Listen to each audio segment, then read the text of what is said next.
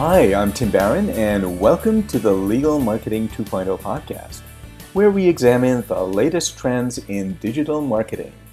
The podcast is a production of Good to Be Social. Today, I am very pleased to have Judy Selby on the podcast, where we talk about how to use LinkedIn effectively, especially if you're looking to further your career or maybe even go down a new career path. Judy shares valuable strategies and best practices based on her years of successfully using the platform. But first, a little bit about Judy. After 25 years of legal practice, Judy went from AmLaw 100 partner to principal of her own thriving consulting company. To make this move, she developed an action plan to successfully leverage her legal experience, rebrand, and build an international network and reputation. By consistently following this plan, Judy was able to seamlessly transition from big law to her exciting new career. I found this conversation super useful, and I think you will too. Welcome to the podcast, Judy. Thanks, Tim. I'm so happy to be here. I'm really happy to have you. I've been meaning to have you on for a while. As a former big law partner, I've watched what you've been doing on LinkedIn, and you're sort of a LinkedIn ninja. You know, you got some skills over there. And I know that you transitioned into another career in legal. So before we talk about LinkedIn, I just want to hear a little bit about your unique journey from big law to what you're currently doing.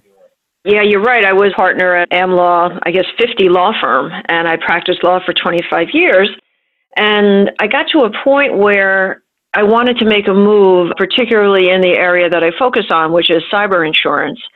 And I wanted to kind of help people out on the front end, proactively help them with their coverage, become more of a consultant than a litigator after something terrible has gone wrong, because I saw companies really struggling in that space. So I embarked on a very purposeful rebranding effort, and I actually worked with your company, Good to Be Social, on that, and really put myself out there and generated a lot of content in relevant areas and built my network. And it took about 3 years to do it, actually. And so it wasn't overnight, but it was very purposeful. One step always led to the next step, which led to the next step. And LinkedIn was a huge part of that transition. So I left the law firm and went to a big consulting company. And I guess I learned I was there for a little over a year, learned kind of how to be a consultant, how it works, things of that nature. And then broke off from there and started my own consulting company last July. And it's really been terrific because I have a lot more control over my fees. I don't need to charge anywhere near what I was charging when I was part of big organizations. And I don't have the legal and business conflicts that can create issues for you when you're in a big institution, be it a law firm or a consulting company. Virtually no conflicts at this point. So it's been fortunately a smooth transition, but I think that's because there was about 3 years of planning that went into it. Well, you mentioned LinkedIn, and when we were talking a little bit before, we talked about building up your network, and almost every podcast or every thought leader that I listen to, every coach that I hear from talks about building up your network before you even launch something, before you build a consultancy, before you change careers. What can you tell us about your LinkedIn strategy that you use right now and how it's evolved over the years? You're right. It really is a key component of what I did to rebrand, but also what I do now on a daily basis. And it's been a wonderful, wonderful tool for me. And I can give you some good success stories later on, that are directly attributable to LinkedIn without any doubt. But you're right. You said something early on. You can't, decide you want to rebrand or you want to look for a new job or something like that, and then jump on LinkedIn 5 minutes before that or 5 minutes after that. And, just start connecting with people and then asking them to do you a favor. That's a terrible approach. So I advocate taking a slower approach with LinkedIn and with any social media, but LinkedIn in particular. First, really focus on what your image is, what you're saying about yourself. So that means getting a good professional headshot photo in there, You can even put a background photo on your profile page. Get a good bio. You probably, if you're at a big law firm now, you may not have a lot of autonomy about what you put in your bio, either on your firm website or on LinkedIn. But you should have a little bit more flexibility on LinkedIn to really try to portray yourself in the way you want the world to see you. And the other great thing about the LinkedIn bio is that you can update it frequently. So if you're writing, if you're speaking, if you're, doing a new type of case or new type of business, you can update your bio at the drop of a hat and just do that. I recommend also going for the upgraded LinkedIn membership, and that allows you to utilize these really cool analytics that they have. Not as cool as the stuff that you guys do over there, Tim, but very good analytics to see who's engaging with you, who's looking at your content and get a sense of how well it's doing, things like that. And it also allows you to look at other people if you set up your settings correctly without people knowing that you're checking them online. So it gives you a good chance to kind of scout out the thought leaders and others in your target area and see what they're doing. But my second step, once you have a good profile and you have yourself set up the way you want to, is see who to follow, see who to connect with, and just kind of watch for a while. Watch and listen and learn. Don't just jump in there and start doing tons of posting and stuff like that. Just kind of get a sense of what your network is interested in, the areas that people care about, and the types of content that generates the best result in terms of original content or curating other people's content. And then you can start to engage by maybe just liking some people's comments and posts, things of that nature, sending personalized invitations to people to connect with you, saying, I really enjoyed your article in Law 360, or I saw you on the news and you did a great job, things along those lines. And also commenting thoughtfully on other people's content that they put out there. And so kind of ease your way into it and look for the feedback you're getting. Pretty soon you'll probably start having people wanting to connect with you. But if you're at a big law firm or a big institution, I always recommend that people do a lot of connecting within their own law firm. That's easy to do. People should agree to connect with you. They should accept your invitation and build up a base of your network that way. Somebody used an analogy which is great about using social media and generating content. They said it's like an office plant. You don't need to do it. If you do it, it makes your office look better, but you don't need to have an office plant. But if you do have one, you need to take care of it. It needs to be watered and it needs to be fresh all the time. And that really holds true with your use of social media. You have to be consistent about using it. You can't just go on like once every year or every 6 months. You could be missing a lot of opportunities that way, particularly if you're using it for a very specific purpose, like I was doing, to build a network, to make a move, or if you're looking to, move to a different law firm or move into a different practice area, or just for business generation purposes. You have to be on there with some frequency. And don't be that dying office plant in the corner that actually does more harm than good. I've had folks have recommended using Twitter or using LinkedIn, and 2 months later they would come back to me and say, oh, I haven't seen any results. and it is a commitment, like you said, with the plant to watering it consistently and seeing it grow over time. It's not about 2 months later, where's the ROI? You also use Twitter. And is there a difference in how you use Twitter compared to how you use LinkedIn? Yeah, definitely. LinkedIn, I'm much more selective about what I post. I don't want to be an over poster. Somebody who just clogs up everybody's feed with, every article that they've read in the New York Times or the Journal, and they just throw it up on LinkedIn. But on Twitter, I'll put things up there more frequently, things that I wouldn't necessarily, they wouldn't make my LinkedIn cut, for example, my own arbitrary LinkedIn cut. Sure. But I'll put things like that up on Twitter because the feed works differently.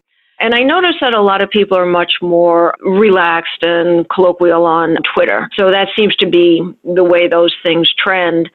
But in terms of building relationships and things of that nature, I really focus on LinkedIn to do that. And For example, if I write an article and I'll get a thoughtful comment from somebody about it, it may just be a nice article kind of comment, but sometimes it can be a little bit more in depth about the actual subject matter. And I've built relationships with those people I've never met in person.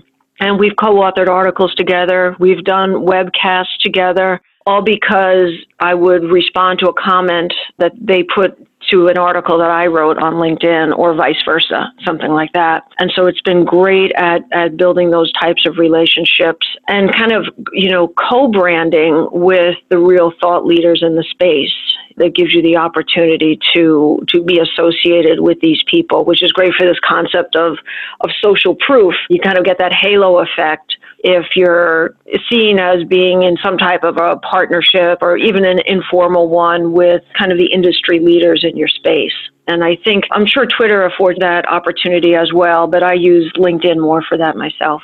So you mentioned earlier about sharing some business development success stories that you had that can be attributed directly to using LinkedIn. And you sort of mentioned one just now, which is just building relationships with people that you've never even met and then co-branding productions with them and extending the relationship and getting people into your network that way. Do you have any other business development success stories? My first one is one of my favorite ones. I had been using LinkedIn for a while, and by this point, I was using it to post my own content. And I was writing a lot about cyber insurance, and people don't, especially a number of years ago, people didn't really know what it was or understand it that much.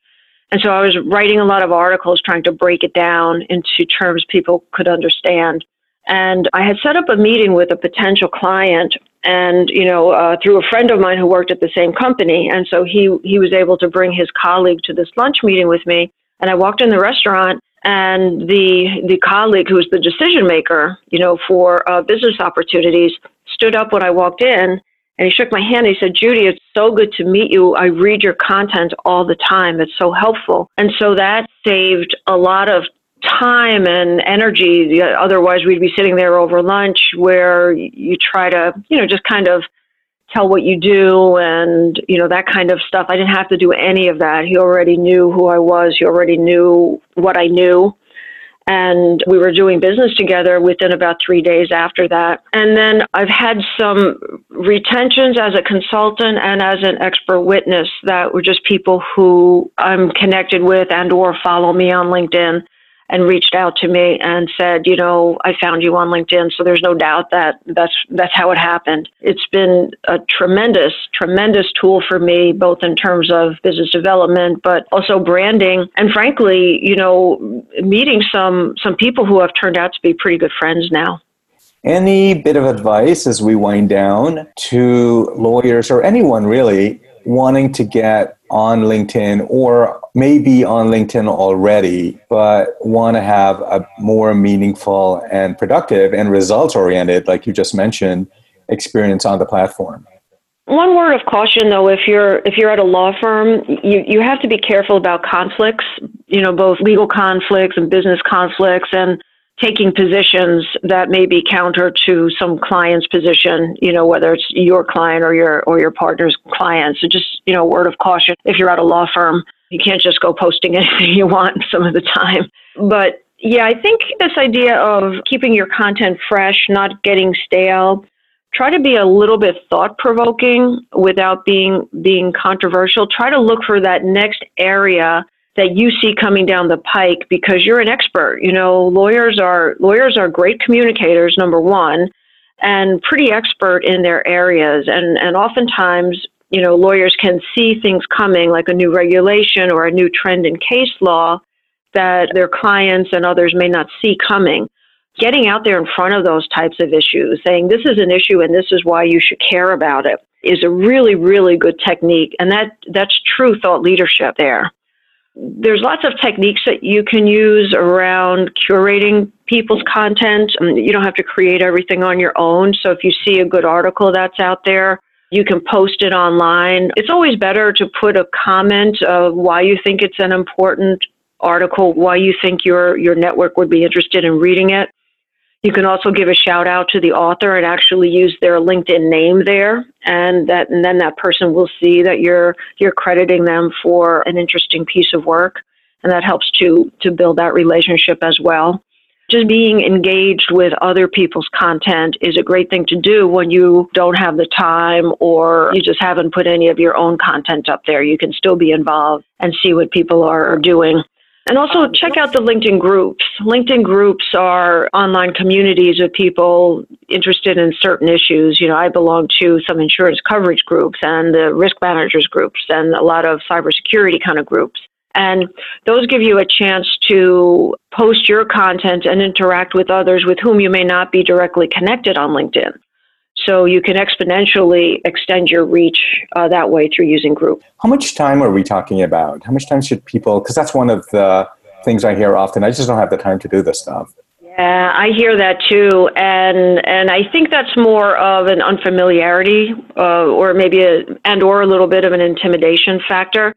I just tell people spend 10 minutes in the morning and 10 minutes in the evening. And you may not do anything during those 10 minutes other than just scroll and read, but you may comment, things of that nature. But, unless you're doing like a real campaign on LinkedIn, just to stay current and engaged with your network, 10 minutes in the morning, 10 minutes in the evening is great.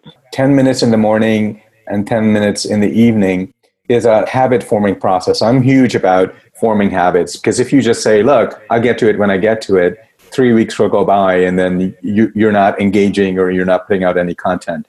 Thank you so much, Judy. This was super useful. Thanks for being on the podcast. My pleasure, Tim. Thanks for the opportunity. If you like this episode, please subscribe to our podcast. And we'd love it if you also left a review for us on Apple Podcast. We're also on Stitcher and SoundCloud and Google Play and wherever you listen to podcasts. Before you go, I want to ask you a question. Do you struggle with digital marketing and how to make it work for you and for your firm? If so, please go to lawfirmmarketinghelp.com and sign up for a free digital audit. The audit will provide you with all of the information you need to build a blueprint for your digital marketing strategy to produce the results you want. You'll find the show notes for this episode along with all of the Legal Marketing 2.0 episodes at goodtobesocial.com. Thanks for listening. Until next time.